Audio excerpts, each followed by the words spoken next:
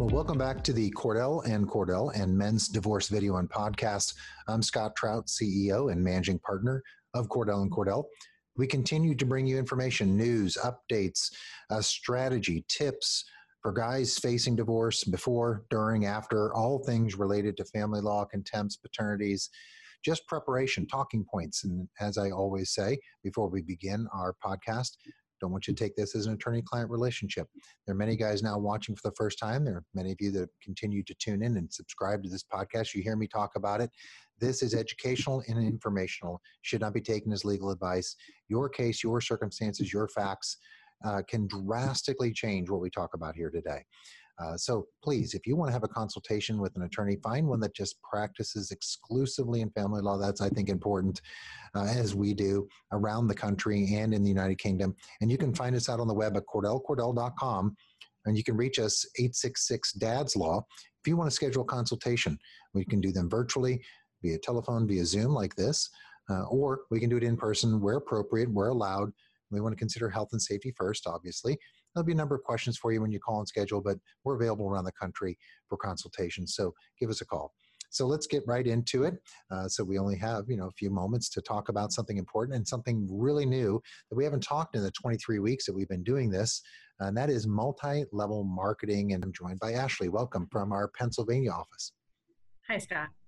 Thanks for joining. So tell guys, what is this? We all have these, I think, ideas of what multi-level marketing was, and it's transitioned over time, as with everything, with the onset of technology and social media. Maybe you can just start out today, talk about what, traditionally multi-level marketing was as we knew it and what it is today, and then we'll talk a little bit about how it affects divorce. Sure. So I think everybody has heard of multi-level marketing. A lot of times you hear it called, a pyramid scheme, is kind of the more negative connotations, or MLMs.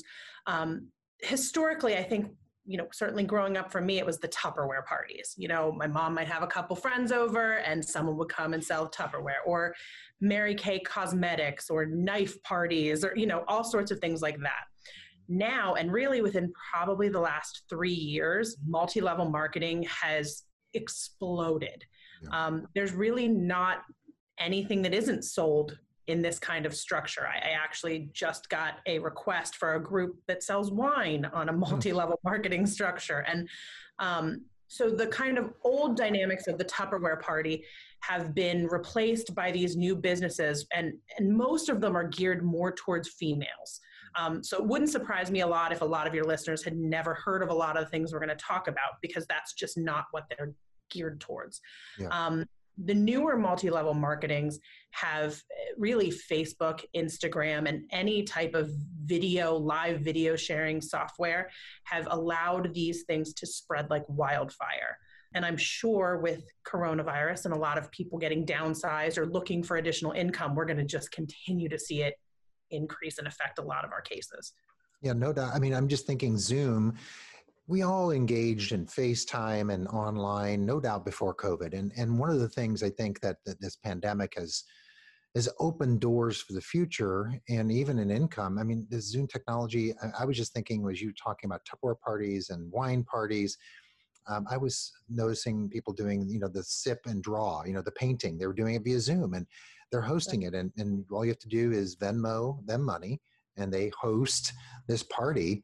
In a way, it's multi-level marketing. They may be paying someone else for the materials and the drawing, but they're teaching the class. There's all these things out there. And really, this pandemic has probably created an explosion of opportunities. And I guess that leads us to the question, so who cares? Why does it matter? Why does it matter in divorce? And kind of clue everybody that's listening in what's going on. Right. So I think, like you were using as an example, they have these paint and sip parties, which are still really a traditional business. You're still going to really see kind of money coming in and out on the books because they're traditional businesses. What makes these multi-level marketing more kind of interesting to me, but more difficult to kind of track, is that they're not being run like these traditional businesses. So usually the people running them don't have a background in business. They usually don't have the professionals around them to help them run businesses, accountants, tax professionals, business office managers.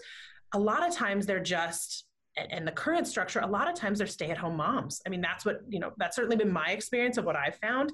And some of them obviously might understand how to run a business, some of them may not. So why it kind of matters, obviously, there's two different components. These are still assets, and some of these businesses have thousands of dollars in inventory. But I think even more important is the support component of it. So some of these business owners, they call them different things, consultants, stylists, whatever, are making a lot of money, hundreds of thousands of dollars a year on it. And they may actually be coming to the court saying they're not the primary breadwinner when in reality they are. Yeah.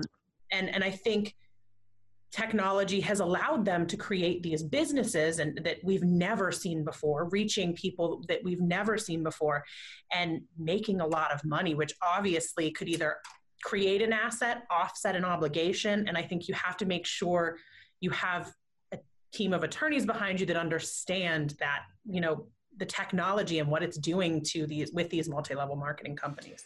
Yeah, I was just talking with someone, and and I'm curious as to your thoughts on this. I was talking to an individual who is a teacher, elementary teacher, and they decided to become an influencer, kind of an online blogger in the fashion world, making now hundreds of thousands of dollars simply posting on Instagram with links, and they're getting, money back. Now, there may be a trail of money there, but I mean, I was blown away by what social media is allowing individuals to create these businesses that we never would have thought of. And all they're doing is, trying on clothes, displaying them, making suggestions and referrals and influencing, go to, whatever, J. Jill, go to this and buy here. This is a, Gucci product. You can buy it here, and they get a percentage of all the sales that click through. It's amazing. And I don't know if that's kind of what you're thinking is one of those types of MLMs or the social media businesses that create enormous amounts of money. Right. I mean, I think there's just so much money available now that, the average person selling Mary Kay didn't have access to. So just one of the big differences is now just that access. So you don't have to go into someone's physical home. You can have multiple parties running, which are just online parties. And then what you do because of technology now, the old structure, you left someone's house, you maybe scheduled another party, whatever. Now your hosts are bringing people onto your product that weren't even aware of it. And then I think the other important difference with multi-level marketing that I meant to discuss earlier is it's not just the selling of the product, so like a normal business.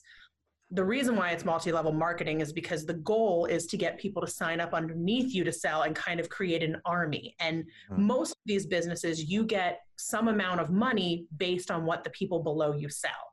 So kind of different from the influencer type of setting where she's doing it, she's earning it. This one, they don't usually have to do anything.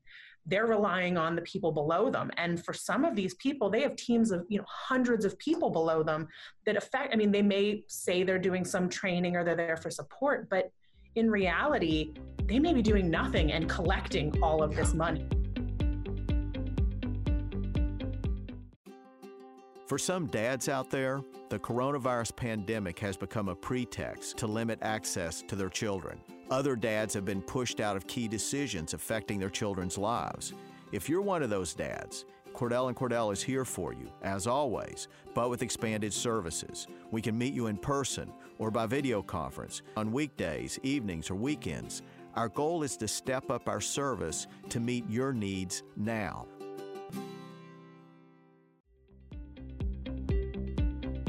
So, they're like, they have they're looking on social media. They see maybe some of this activity. They know these parties are happening or whatever it is. What do they do? How do they, start, what is your suggestion for them to start to try to dig up some information? So the first thing is just pay attention to what's going on, if you can, on the other party's social media. Obviously, that may not be an option, but, I know, it could be something as simple as they're selling nail polish strips and you think, oh, that's nothing.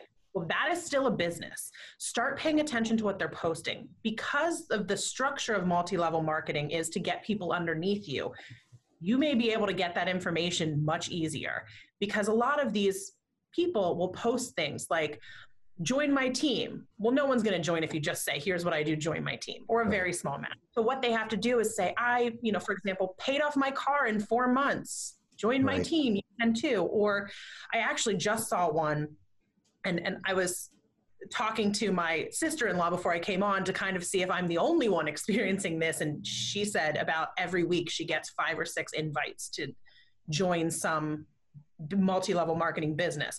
But what they do is a lot of times the main companies will actually send marketing materials to the individuals to send out. And the one that I just saw last week was join my team. This is the average of what different individuals make at different levels. And she said, I think it was an executive director. And I looked at the executive director and it was something like on average, they make $17,000 a month. Yeah. And I went, hold on, that's over $200,000 a year. So if you see those kind of things, they can, certainly that would be something you'd want to get to your attorney. But even if, I know a lot of times the first thing people do is block each other on social media. Most of these multi-level marketers will have reached out to every family member and every friend they know. So you can kind of extend that circle and talk to your family members, your friends, and kind of see what they can find. But because they're so desperate to get those people underneath them, they post a lot of things that then you can use for earning capacity arguments, which is what, certainly if I represent it, it's someone that I know, but if I had represented a spouse of the person who posted that they were making $17,000 a month, you better believe I'd be running to court with that. Oh my gosh. I mean, it's about digging to see not just what they're selling, but maybe that, like you suggest, the people affiliated with them. I've seen it with these beauty products, skincare, lip gloss, and they're always trying to get people to sell their product, teeth whitening, toothpaste. I mean, it's an enormous industry. And while it may seem, or maybe in the old days, it was just, we did it for fun to get people together and we got a few gifts of Tupperware out of it, and I got to stock my shelves. Now it's become a source of income that is huge. So I guess that is true. Find out on social media, see what they're doing.